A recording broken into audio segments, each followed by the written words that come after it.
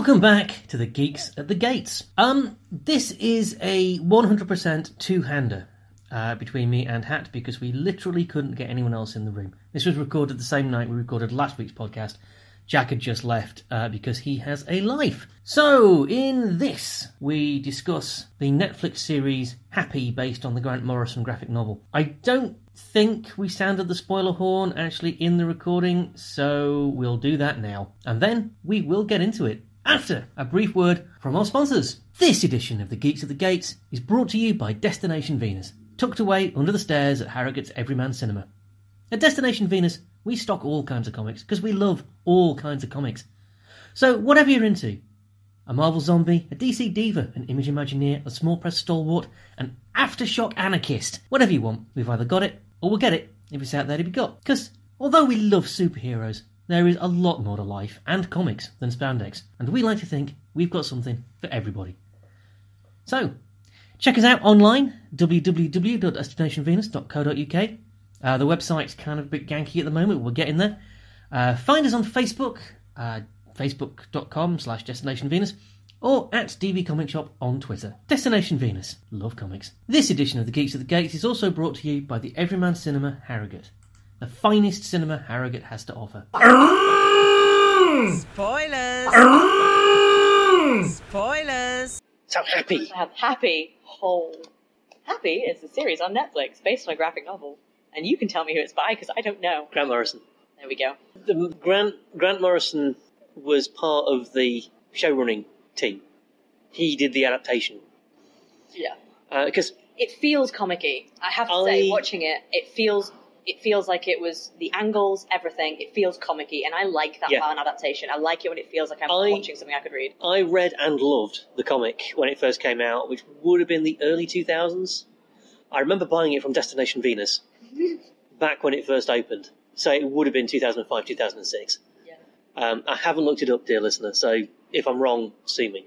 Actually, no, don't, because I'll lose. Can't afford to lie. Don't sue me about anything. But I really didn't think it was... When I read that Sci-Fi were adapting it, I really didn't think it was going to work. Yeah, I think there's a lot to unpack with it. Well, in terms of, like, as a... Spoiler horn, please. Spoiler horn? Spoilers! Spoilers! Okay, so because it's about a man who doesn't know he has a kid until the kid gets kidnapped, and the kid's imaginary friend, who is a small blue unicorn. Flying unicorn who calls himself a horse of course, and appears to him after he's had a heart attack, and he's basically in the back of an ambulance dying, having murdered a bunch of people because he's an assassin. Essentially, this is the opening like 5 seconds of the film, of the show. Actually, the opening 5 seconds is him looking at himself in the mirror, blowing his brains out, and then doing a disco number. Yeah. With blood spatter coming out the top of his head. Yes. Yeah, that's true, actually. I forgot Which about is that. one hell of a way to start. Isn't it? And then, so then he goes and murders these guys, which is his job. And I'm very, very much simplifying. But yeah, the horse appears, and then all hell breaks loose. And it just gets more and more insane, because one of the guys who's meant to get a password off him, only the password isn't a password. And you figure out, like, in the last third of the series, that the password is actually a demonic possession, essentially, isn't it? Yeah. Yeah. So there's a lot to unpack in that you've got imaginary friends are real, they exist, they can get high on cocaine, they can murder each other, and they can murder other people, real people. And that's kind of a thing. Evil is evil, very, very evil. All the evil is shown as evil. It is sickeningly, terrifyingly, horrifyingly evil throughout. And it's actually even more evil than you think. It is so much more evil than you think. It's just horrifying. And then, this guy is basically a hard-drinking, hard-smoking asshole. And he's not a hero. He's the main character. I was going to say, he's the protagonist. He's the protagonist. I am no way going to call Nick Sachs a hero. Nick Sachs is not a hero. But some of the actions he takes end up being heroic, although I'm not sure he always intends them that way. No. And I think that's what's great about it. But he's in no way at any point likable. No, you do not like him. the only character in this that is actually remotely likable, the only character who is in this throughout, and in it regularly throughout, who is remotely likable, is Happy, the horse. Who isn't real? Who isn't real. Who is voiced by Patton Oswalt, and I adore it so much. It's magnificently done. Stunningly done. Making a CG cartoon unicorn work, yeah. and you really do care about Happy. I cared so much about Happy. When I thought Happy was going to die, I was devastated. Like, when he gets kidnapped by the evil imaginary friends, I was horrified. Genuinely horrified and worried for him. Can we just unpack? You said there's a lot to unpack. There's so much to unpack. Okay, so the secret... The Italian witch woman, the Strega, with the menstrual blood soup, and like the whole thing is just like, what the hell? You've got this the main gangster, Blue. He's the head of this sort of Stepford family. Yeah. With the Stepford wife and the perfect son, and it's the perfect son who tortures the imaginary friends. Yeah, he's the most twisted little shit ever imagined. And so there's that. Yep. And then you've got the children's entertainer, Sonny Shine.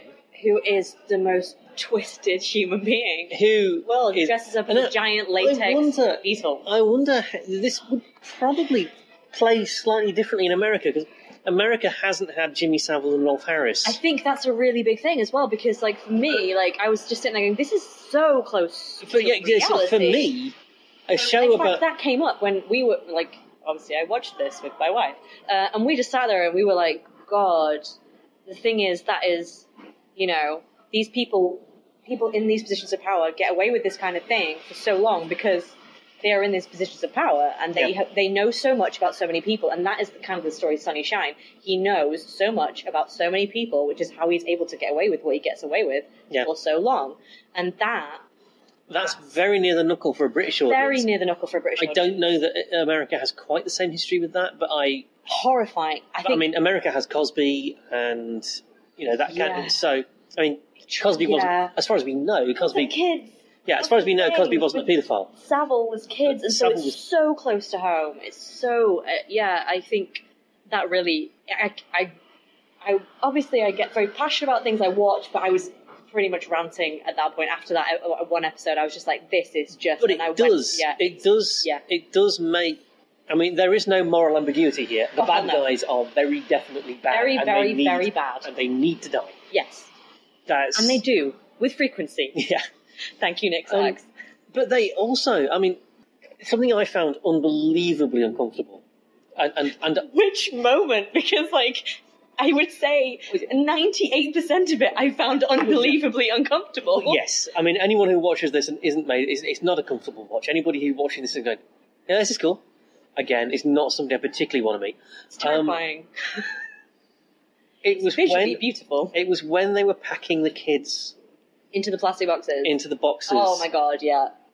And it said, all the sections with Smoothie and the kids made my skin crawl. Oh. Yeah, it was... And what I liked about that... Liked is really not the right word. Appreciated. What I appreciated about that...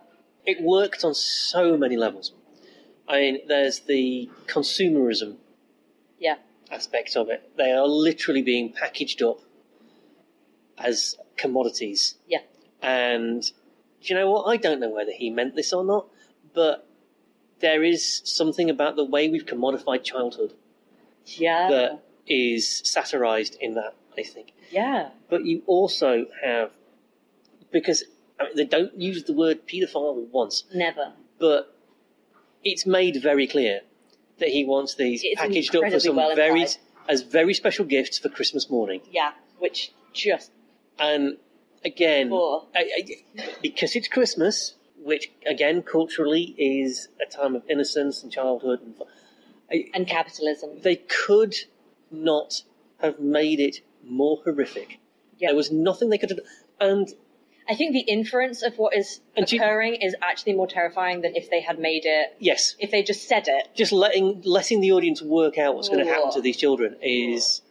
And oddly, reminds me a little bit of Chitty Chitty Bang Bang.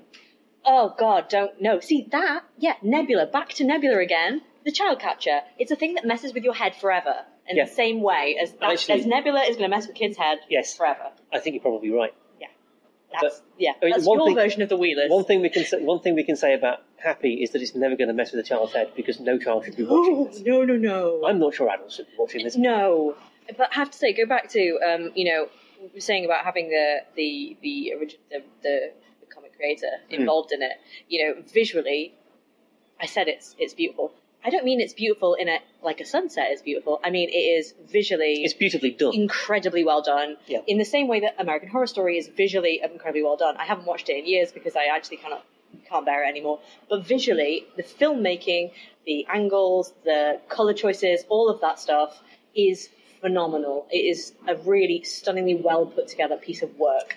And I really appreciate it from that standpoint. But you see, it's amazing. Grant Morrison, as a comics writer, is very used to thinking visually. Yeah, and I don't know quite what his method is, but I wouldn't be surprised if, like a lot of comics writers, he thumbnails stuff. Yeah. Which means, I mean, I know people who write for television are used to thinking visually, but it's not quite the same. No. And I think that does come through. Either that. I agree. I think either that, or whoever was doing the storyboarding was a fucking genius. Yeah, absolutely. That's the thing, because so often you get translations that are just wildly different, or they go, "Oh, this is a great idea as a comic, but let's make it as a TV show," and like essentially they do away with what makes something work as a comic in terms of the way they frame things and the way they draw the eye to specific ideas, or the way they use color to make you think about something. But I feel like Happy stuck to its guns with that, which I don't know because I've not read it. You have. I assume I'm saying the right thing because you're not shaking your head at me. The other way that I think people go is they pastiche it too much. Like they have like old school Batman, kaplow, bam. That. And I think this has absolutely struck that perfect balance of showing that, this is graphically formed by human people. It's a stunning thing to see. It's just brilliant. Absolute brilliance. So many moments where the framing is just like, I could see that straight out of the comic. Yeah. It's amazing. And Happy looks exactly like he looks in the comic. I mean, exactly. That's so good. Oh, that's the best. Yeah, I love him. And in fact, actually, Nick Sachs is incredibly well done as well. Nick Sachs looks a lot like that in the comic. That's good. They've cast him, it's the same facial shape, same mannerisms. I mean, I presume that the guy they've got playing Nick Sachs, whose name I can never remember, I presume he had studied the comic. I mean, it's only 4 issues. It's not exactly a long read. Yeah. Because there's a lot more in the TV show than there is in the comic. I kind of assumed that it had been padded quite some time. But there's going to be a second series, is there not? I think so. I think so. Great. It's a partnership that works. Why would you not do it? Yeah. Why would you not do it? Yeah. I just hope they don't. I hope they don't make Nick Sachs likeable, and I hope they don't reconcile him with his wife, because that woman suffered enough. Oh, God bless her. She really has. And she does not deserve. And she has seen things that she should never have had to see. She does not deserve Nick Sachs. No, nobody deserves Nick Sachs. His former partner does not deserve Nick Sachs. No.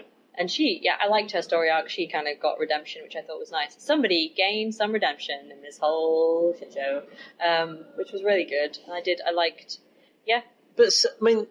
We got, a kick-ass woman with a gun, which was nice. Yeah, but... It's a lot, though. And I mean, the other thing that, you're talking about it, like talking about commodification and stuff like that. The other thing that's really interesting is the way they've got the Mafia wives as, like, the Real Housewives TV show, which is absolute genius. I really love that. The Real Mafia Housewives. And, like, that whole thing of, like, just putting your life out there in that way and being in that industry, that totally just blew my mind. And, I kind of loved it. And, yes, I did also love the Strager and the whole thing with not the Strager. What's the word for witch? I forget. Anyway, the witch lady coming and kind of bringing the son back from the dead type thing. And that carnage was just phenomenal as well. There's so much going on that's more than just the Happy story. Happy and because the story with I want to call them the Scaramucci brothers now. I feel like you're right. But but I can't remember, and I can't. the whole story with Blue and the brother that lived and the demonic. That's got nothing, Mikey. That's got nothing to do with Happy's story. Absolutely nothing. Except that Blue is in both stories. Blue is involved in both. Yeah. Blue is he orchestrates the kidnapping of all the children, and Blue also ordered the hit on the Scaramucci. I'm going to call them the Scaramucci. Go with it. I think it's probably the name. It might be. It might not be. And also, that Nick obviously has worked for him, and that Nick in theory has this password that Blue wants. So he's kind of the kingpin of the situation, isn't he? And so he's the one that's linked everywhere rather than the protagonist. Yeah, which is quite interesting. And you do get all these other things occurring behind the scenes, but like around the central concept. Yeah, I mean, as you say, there's a lot and going on.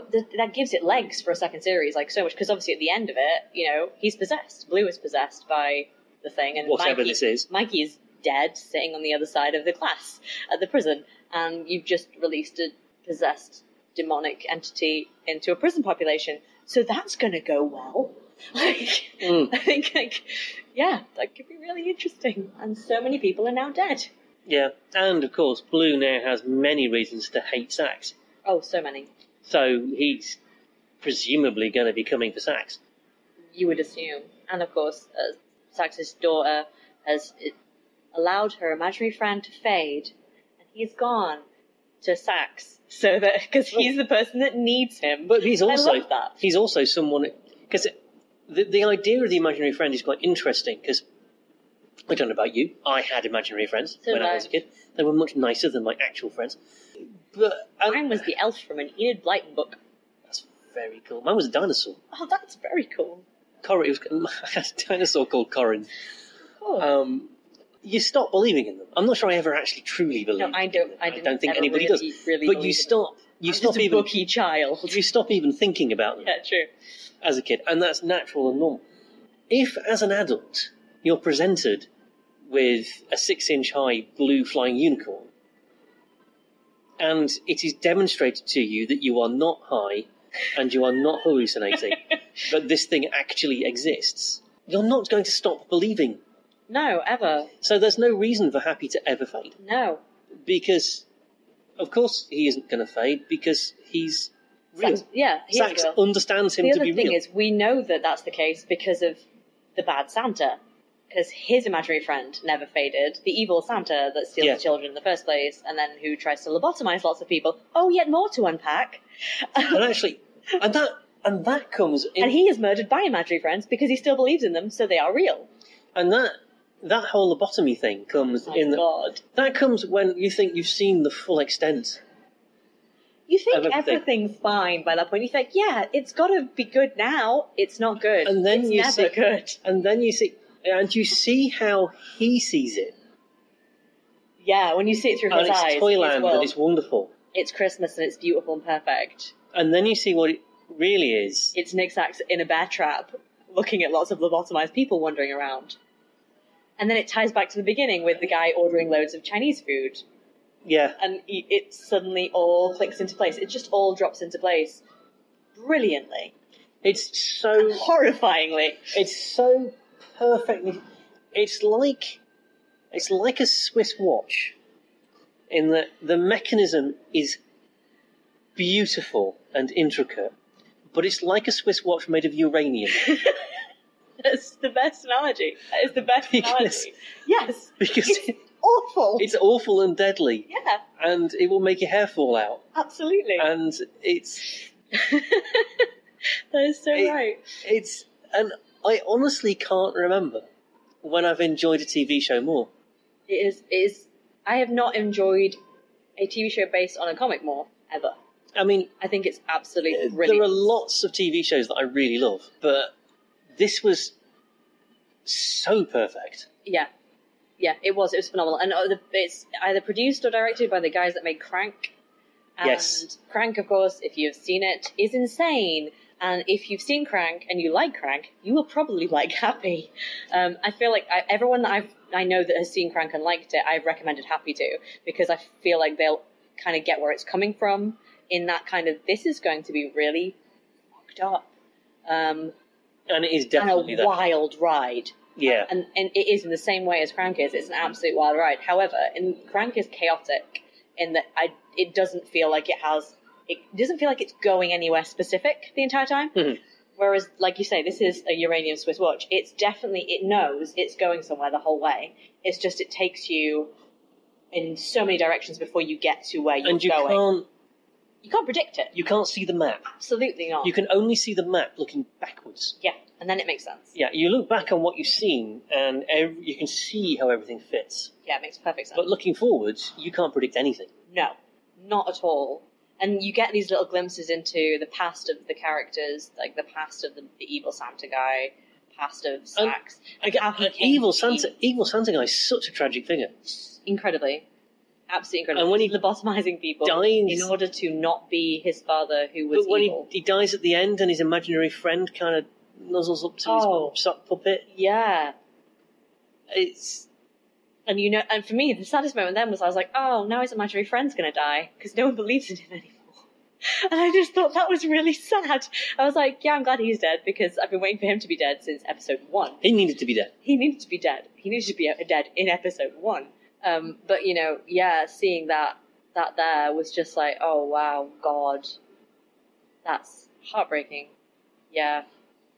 This is what happens when you're real messed up. Oh, man. It's a phenomenal thing. Watch it. That's all I can say. Yeah, I mean, I guess we have to trust that they won't mess it up for season 2. I really hope they don't.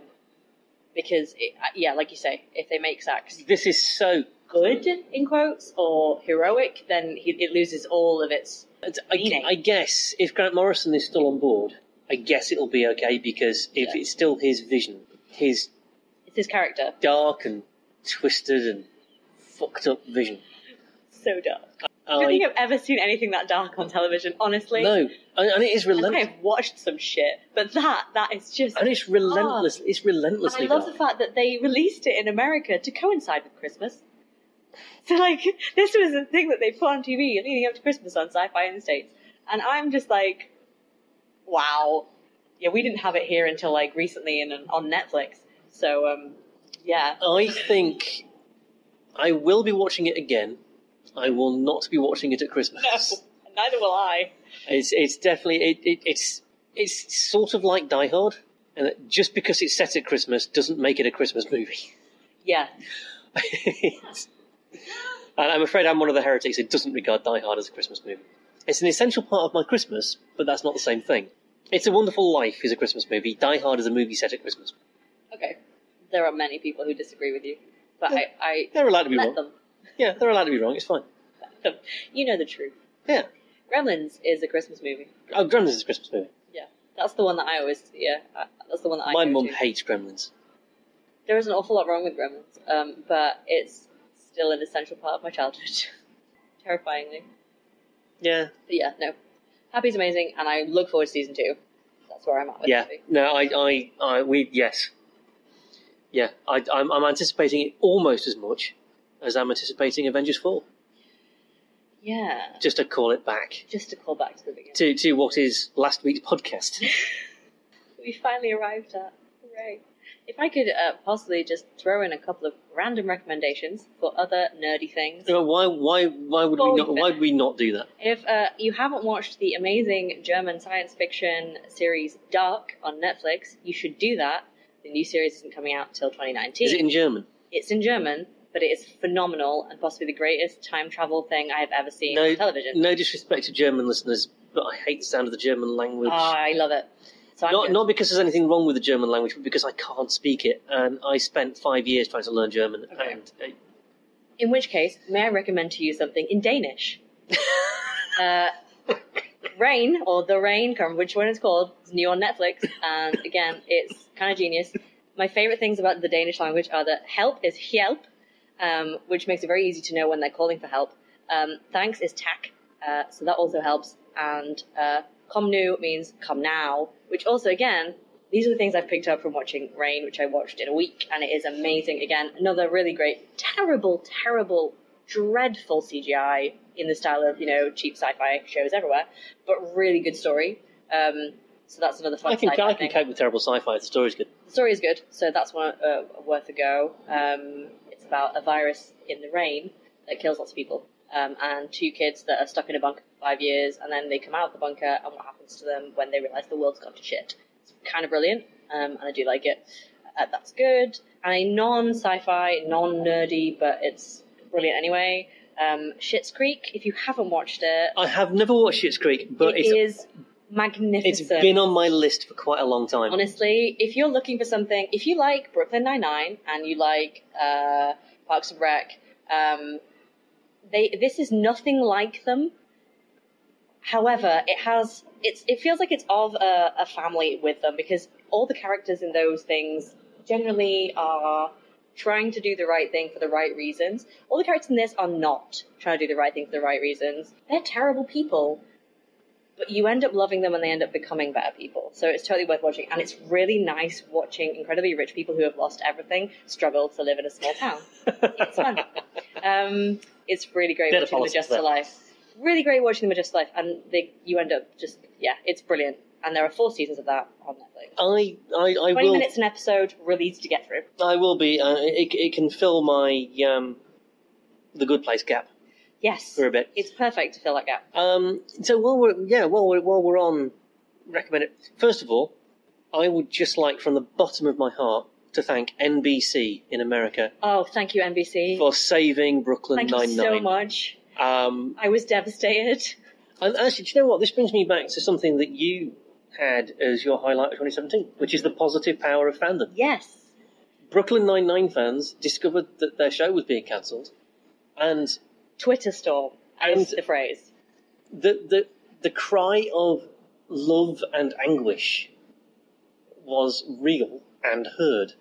Yeah. And so NBC had an interest in Brooklyn Nine-Nine. They were producing it for Fox. And they just went, oh, people love it. Oh, well, let's keep doing it then. Yeah, I think one of the real problems is the way that the metrics by which they measure popularity of a TV show in terms of, from what I have learned on the internet in the past week, in the fallout of Brooklyn Nine-Nine, based on the idea of like who's watching when it's currently on and who watches it within 72 hours on their DVR. I believe these are the statistics that have been flung at me by the internet.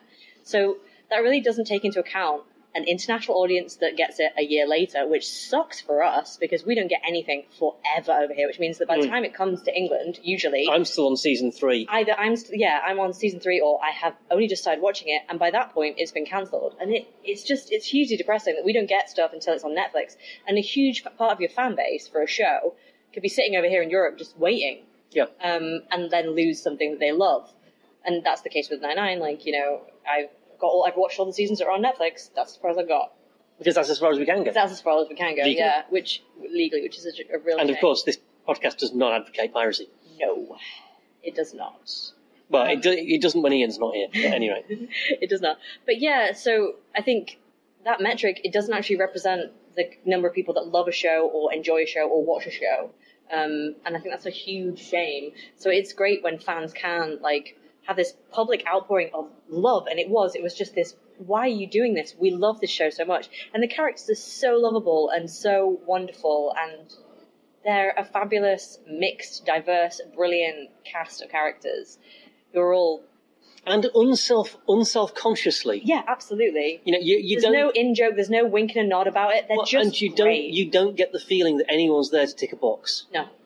They're just there. Whether they're... These are the people. You've got characters of colour, you've got a bisexual character, you've got a gay characters character. of colour, which is great. So that makes me happy for everything. The authority figure Yeah. is incredibly competent, incredibly intelligent, black and gay. Yes. That's awesome. And it's not a thing. No. Or at least it's no more of a thing than it would be in real life. No. He has a rainbow flag on his desk. And so many binders. So many binders. I love it. It's just the best. Honestly, I'm so happy. When I found out I'd been picked up again, I was delighted. I really, really was. It warmed my heart that fans could do it. Such a wonderful thing. Now, can we please have season 4 on Netflix? I need to know what's happening with Jake and I've forgotten her name. Amy. No. Santiago. No, not Santiago. Torres. Yeah. They went to jail. Oh. Season 4 is on Netflix. What's that season 4? Yeah, that was the end of season 4. So season 5, I'm waiting. Yeah, which is still on the air in the States. So because that's still on the air in the States, we are waiting. We're a year away. We are a year away. I need to know what happens. It sucks. I need to know what happens. Yeah, it's dreadful. However, yeah, again, Positive Fire Fandom, the Sense8 final episode is coming in the next couple of weeks, I think. I must get around to watching Sense8. I watched the first episode and then never got any further. Beautifully, brilliantly diverse, wonderful, international. It has German in it. You will cope. You will cope. There is also Spanish in it. And I read the first 2 issues of Barrier today, which is a comic published by Image. Yeah. Set in Texas, or it starts in Texas. There's an issue with illegal immigration, people coming in over the border and stuff. Half of it is in Spanish, and it's properly in Spanish. It's not translated anywhere. They don't do a funny font and put a little asterisk that says translated from the Spanish. When the characters speak Spanish, they just speak Spanish. Yeah. And do you know what? Don't speak a word of Spanish. I coped. Yeah. Because it's a comic and you can see what's going on. Yeah. Yeah. You generally do. And I know 3 words of Spanish. Is one of them beer? No. Oh, okay. No, I know. It's one of the 3 words of Spanish I know. I know basta, which means enough. Yeah, stop. Yeah, same in Italian. I know hola, which is hello. Which means hello. And I know puta, which means whore. And it seems odd to me that these are the words I know. But I know is beer. I know them. I know them from having read books, not from having needed to use any of them. I would just like to be clear. Yeah.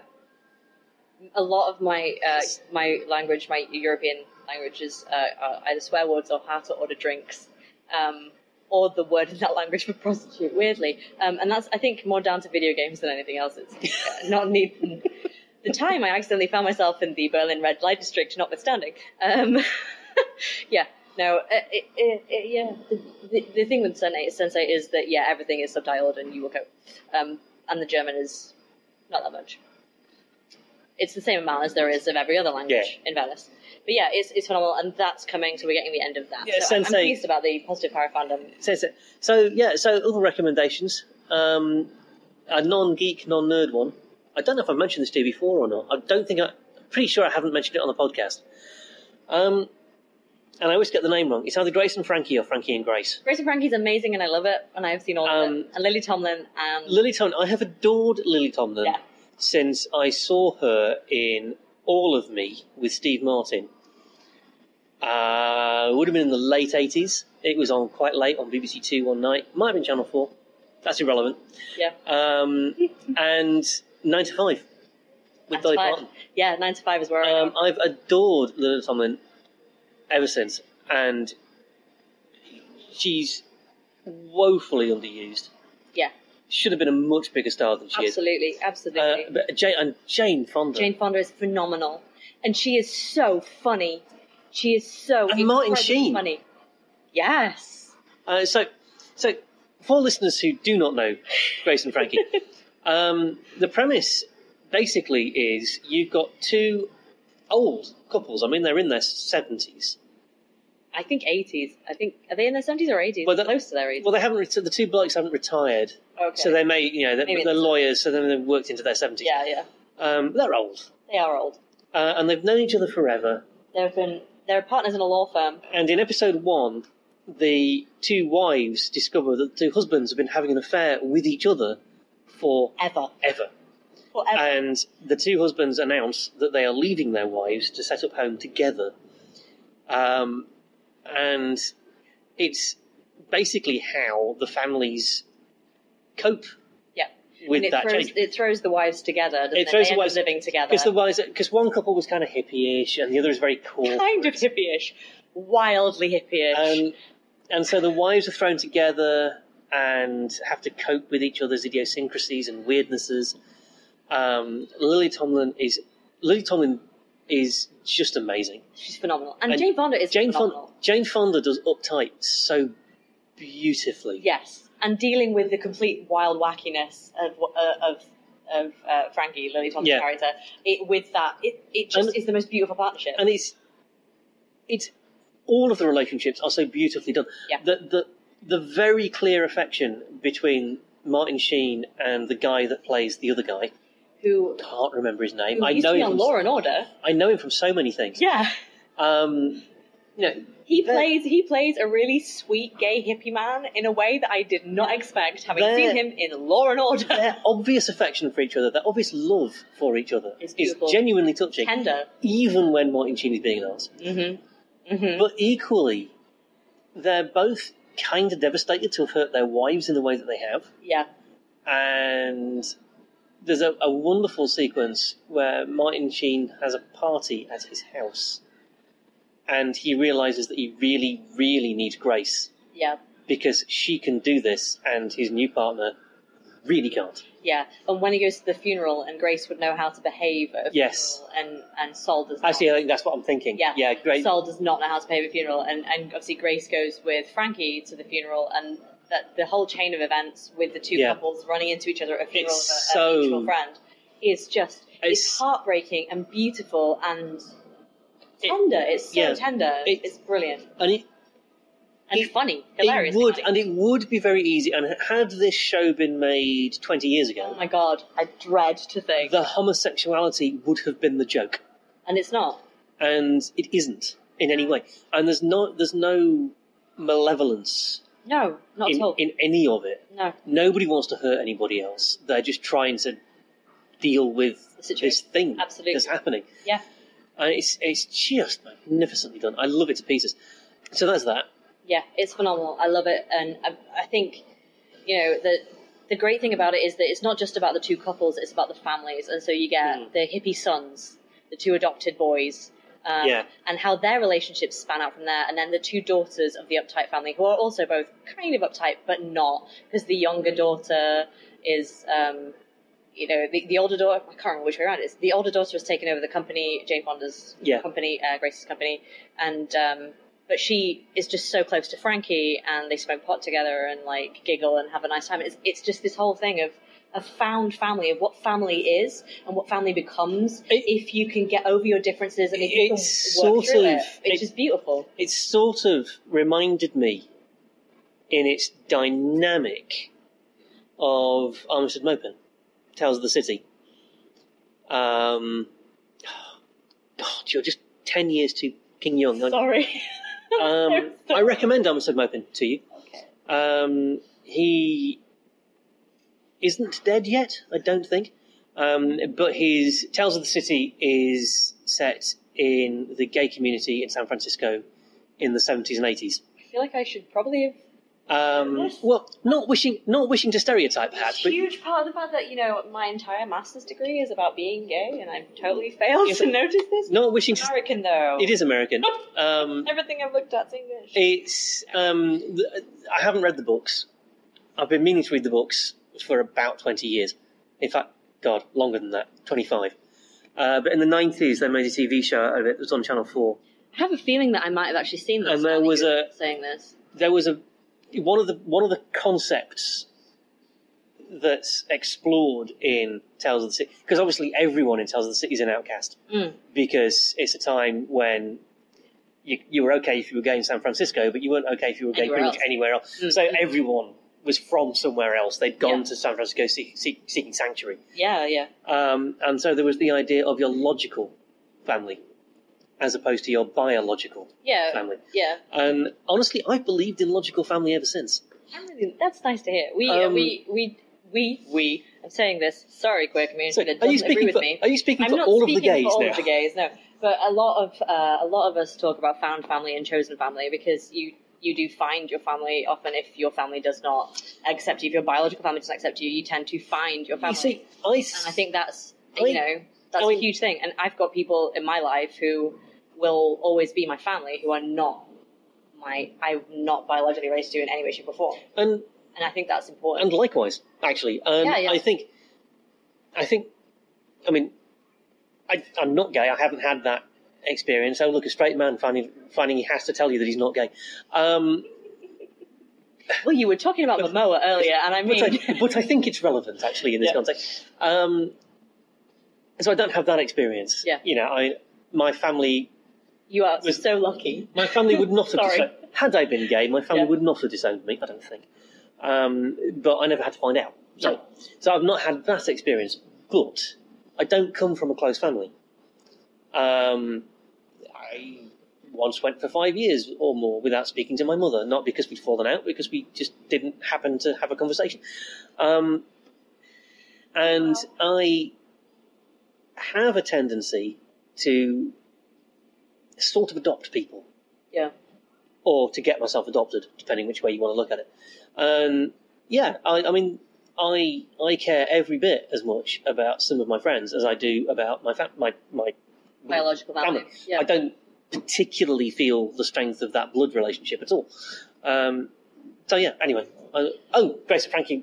Yeah. That's where this came from. Yeah, totally. How the hell did we get this deep conversation? This is a seriously weird digression for a podcast about geekery. Yeah, but no, Grace and Frankie's phenomenal, and there are, I think, 4 seasons maybe? There's quite a lot of it, yeah. Now, I think... Is it 3 on Netflix, and it's everything worth watching. I love it. It's brilliant. And for those of you that enjoyed Empire Records, Coyote is a familiar face. If we're calling back to the joy that is Empire Records. Do you know, I've only seen Empire Records once.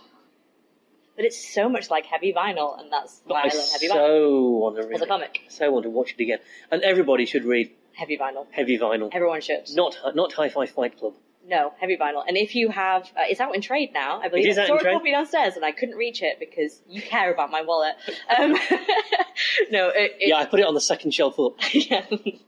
You see, this is it, yeah. If you like Empire Records, definitely Heavy Vinyl is an amazing comic. You should rush down to Destination Venus and buy it. And I have just one more recommendation, and I want everyone now, immediately they finish listening to this podcast. In fact, we're nearly done. Just go and do it now. Go to Amazon if you're in the UK. I'm sorry, I just fell off my chair because this man just recommended a website he despises. Go to Amazon. I'm sorry to ask you to do this, but there's no other way. And whether you have Prime or not, if you have Prime, watch it. If you don't have Prime, buy it and watch it. Watch Lucifer. Watch all of Lucifer. It's also been cancelled, hasn't Binge it, because it's been cancelled and I need someone to save it. Okay, I'm going to write it down. Because I need Tom Ellis to keep playing that part. Have you watched it? It's been on my watch list. Right. The thing about Lucifer... Forever. Right. If you've ever read the Lucifer comic, which spun out of Sandman... Oh, okay, that makes sense. Now you said that. At the end of Season of Mists, which is kind of the middle story arc, almost the middle story arc of Sandman, Lucifer gives up the keys to hell, has his faithful demon Mazikeen cut off his wings, and he leaves hell. Lucifer the comic picks up at that point, and Lucifer goes to LA, because if you're looking for hell on earth... Angel did it. And he opens a piano bar. Of course he does. And Lucifer, the comic, continues in a very similar tone to Sandman. Lucifer, the TV show, starts with Lucifer having had his wings cut off, living above the shop in a piano bar in LA. So that bit's the same. And then it ignores pretty much everything else from the comic and turns it into a bog-standard police procedural. So, this isn't a spoiler because it's like the first 5 minutes of the first episode. Lucifer is meeting on the pavement an old friend who is now a very successful actress. And we learn he's the devil because she asks him if she sold him her soul and is she therefore damned, because she can't understand how she's been so successful if he hasn't done a Crossroads kind of deal. All right. And he kind of says, no, you're just good. And then there's a drive-by shooting in which she is killed. Right. He obviously is unharmed because he's Satan. And as a result of that, the police, the pretty sassy, kick-ass female police detective who is sent to investigate the murder, doesn't initially believe he's not involved. Right. Because how come you're fine? Yeah. But Lucifer really wants to know who killed his friend, because he's just devastated that his friend's dead. And so he uses his power to get himself made a consultant to the LAPD. Of course. And he's partnered up with Detective Decker, because he uses his power as Lucifer to make the captain of police do that. Of course. And from that point on, it's mostly a villain of the week police procedural. And it really shouldn't work, because it's not even a good villain of the week police procedural. I'm not making any great claims for this being a great police show. It isn't. What makes it work is the chemistry between Mazikeen and Lucifer. Mazikeen is a demon. She's Hell's finest torturer. She's Lucifer's personal bodyguard. And so she's bound to him. So when he left Hell, she had to. She hates it on Earth. She wants to go back to Hell. She liked Hell. She got to torture people. Sounds like a peach. And there's wonderful chemistry between him and her. There's wonderful chemistry between Lucifer and Decker. There is the inevitable, will they, won't they? Of course. Will they? As there is in every police proceeding with a male-female partnership. Decker has a child and an ex-husband who is also a detective, who is instantly christened by Lucifer Detective Douche. Of course. But what mostly makes it work is Tom Ellis as Lucifer, who, on a dime, rotates from being camper than a row of pink tents. I mean, over the top, arm waving, flamboyance and fabulousness, to utterly terrifying. Wow. Utterly terrifying. There are moments when you believe he is the Lord of Hell. And the next minute, he's singing in the piano bar. Oh, wow. Like an angel. And it's just wonderful. And there's a bit of meditation on responsibility. He has a brother, Amenadiel, who has been sent to make him go back to Hell by their father, who is pissed. There's a bit of a meditation on Lucifer's daddy issues and how his father is not a just God. Because if he was, Lucifer wouldn't have been cast out. Of course, yes. At the end of season, I feel like that is absolutely necessary in everything. Any Satan-based, but it's just thing is got out there in it. It's hilariously funny. In points, it's just tacky enough to be kitsch and fun. And as I say, the performances in it, Lucifer goes to a shrink. And it's just sublime. I will definitely give that a go. As I say, it's one of those things, it absolutely shouldn't work. On paper, it's terrible. It does sound very not good. But at the same time, I've seen so many people that I know, and you now, supporting it and saying that it's brilliant. And if it ends at season 3, right, well, first of all, I'm sorry, but I need to know what happens next. I feel like we should all fight for that sensei ending for everything now. Like, if they end something on a cliffhanger, we have to have that final episode. It doesn't have the same love that Brooklyn Nine-Nine does. It doesn't deserve the same love that Brooklyn Nine-Nine does. Very little does, to be fair. But I would like you to save it, dear listeners. So please go and give it some ratings so that Amazon feels it's worth putting some money in there. Because it's great. Now you said it's Tom Ellis, I recognise him, because before I was going, I sure I know that actor from somewhere. And now I'm like, oh, okay, now I know who he is. He's the bartender from Miranda. How is he this good? I have never watched Miranda, because I watched half an episode and felt my brain turning. He's Miranda Hart's love interest in Miranda. And I don't understand how he's this good. I just don't. Yeah. Because he is truly amazing. I mean, the only good thing, as far as I'm concerned, that can possibly come out of Lucifer being cancelled is that Tom Ellis is now free to become a major movie star. Because he really, really is good. That good? He's that good. Wow. Because you should... You know the Han Solos, for God's sake. Harrison Ford's famous line on the set of the original Star Wars. Jesus Christ, George, you can write this shit, but I sure as hell can't say it. Right. Nobody should be able to deliver the scripts that Tom Ellis has to deliver in Lucifer. They really are awful. Oh, really? I'm looking forward to this now because, kitschy, crappy tackiness is always fun, especially when paired with procedural crime and demons. Like, I don't get... Yeah. How could they possibly have cancelled this? And they frequently end it on a song. Because knowing that, I really want to see it. He's in the piano bar. And it's fairly obvious it's not Tom Ellis playing the piano, but it is Tom Ellis singing. It properly is Tom Ellis singing. And he's got a set of pipes on him, that boy. It's so good. I cannot recommend it highly enough. Okay. I mean, switch your brain off. Yeah, junk food. Don't go in Eyeballs. Don't go in expecting anything cerebral as the source material. Okay. Which I have not read. So yeah. But it's truly, truly, truly great. I would definitely give that a go, for sure. It's been on my watch list for ages, along with various other things, but I will get there now, because I finished Happy, which, run out and watch it. I have a gap in my schedule. Yeah. Having finished Happy and Danish sci-fi. Well, I think you should fill it with Lucifer. It's truly great. That, and I don't think I mentioned this on the podcast either. It's on Amazon again.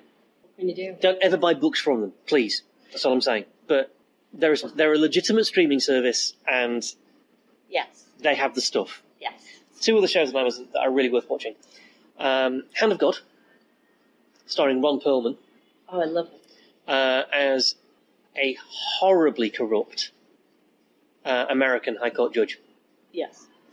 And in the opening sequence of the first episode, he is standing naked in a fountain speaking in tongues, having been missing for a week. And during that time has clearly had a revelatory religious experience. And now he wants to change his ways and do better. But there are some complicating factors. Of course. His son is in a coma, having tried to kill himself, having not been able to cope with the rape of his wife, who is now having to deal with the fact that she's a rape survivor and her husband's in a coma. Dear Lord. He's been having an affair for decades, and now wants to break that off because, of course, it's adultery and sinful. And while he was missing, he donated $25,000 to an extraordinarily sketchy church where the pastor has a long record for fraud.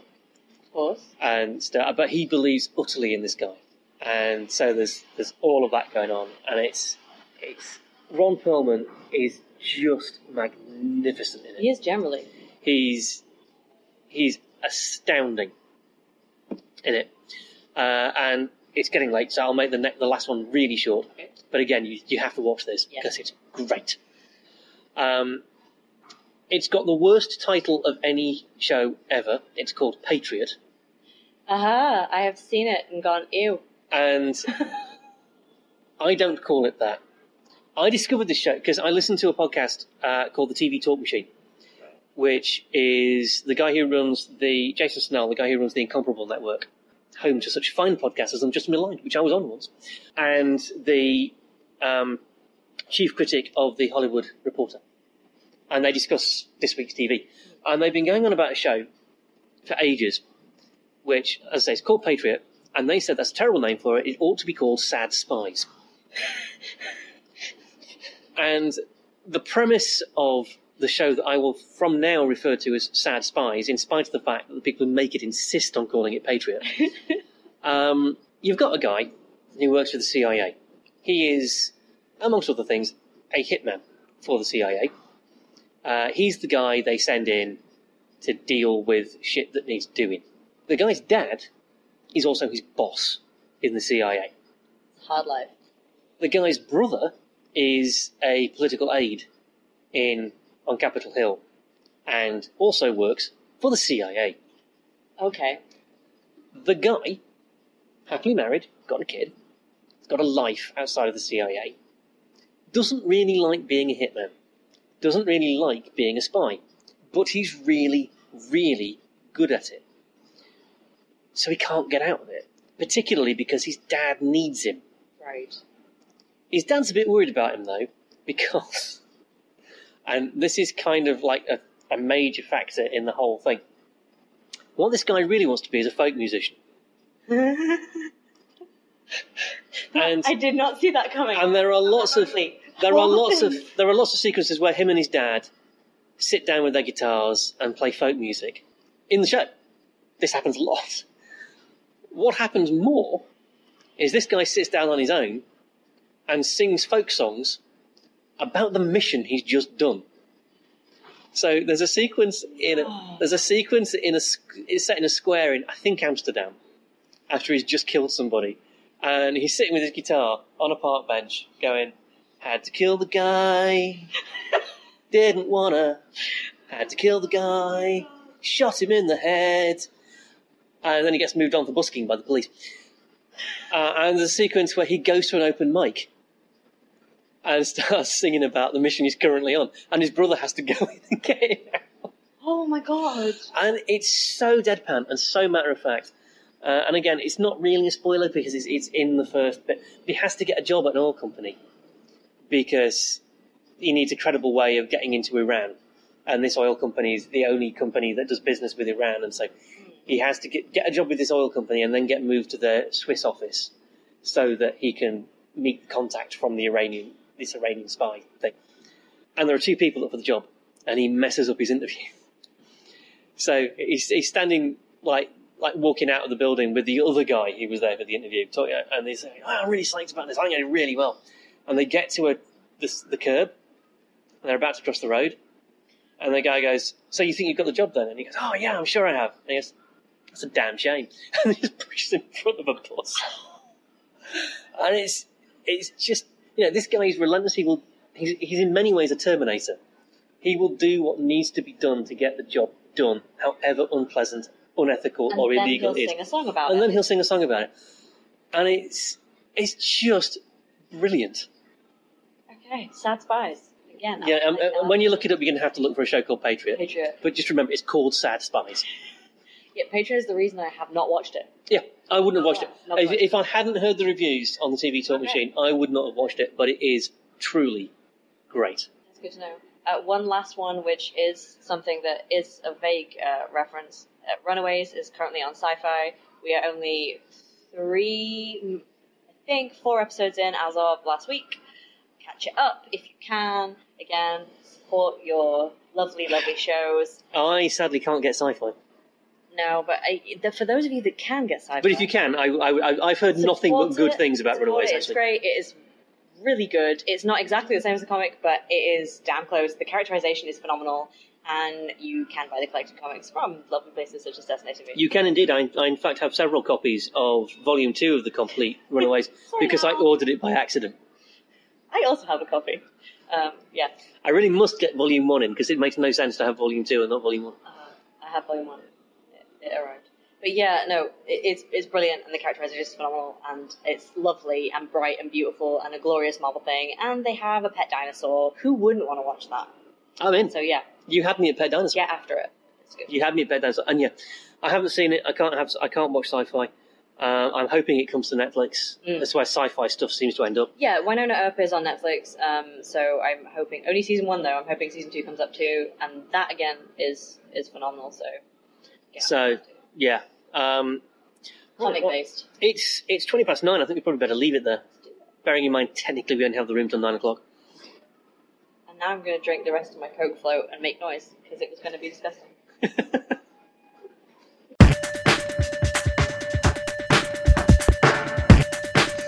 Thank you for listening to the Geeks at the Gate podcast.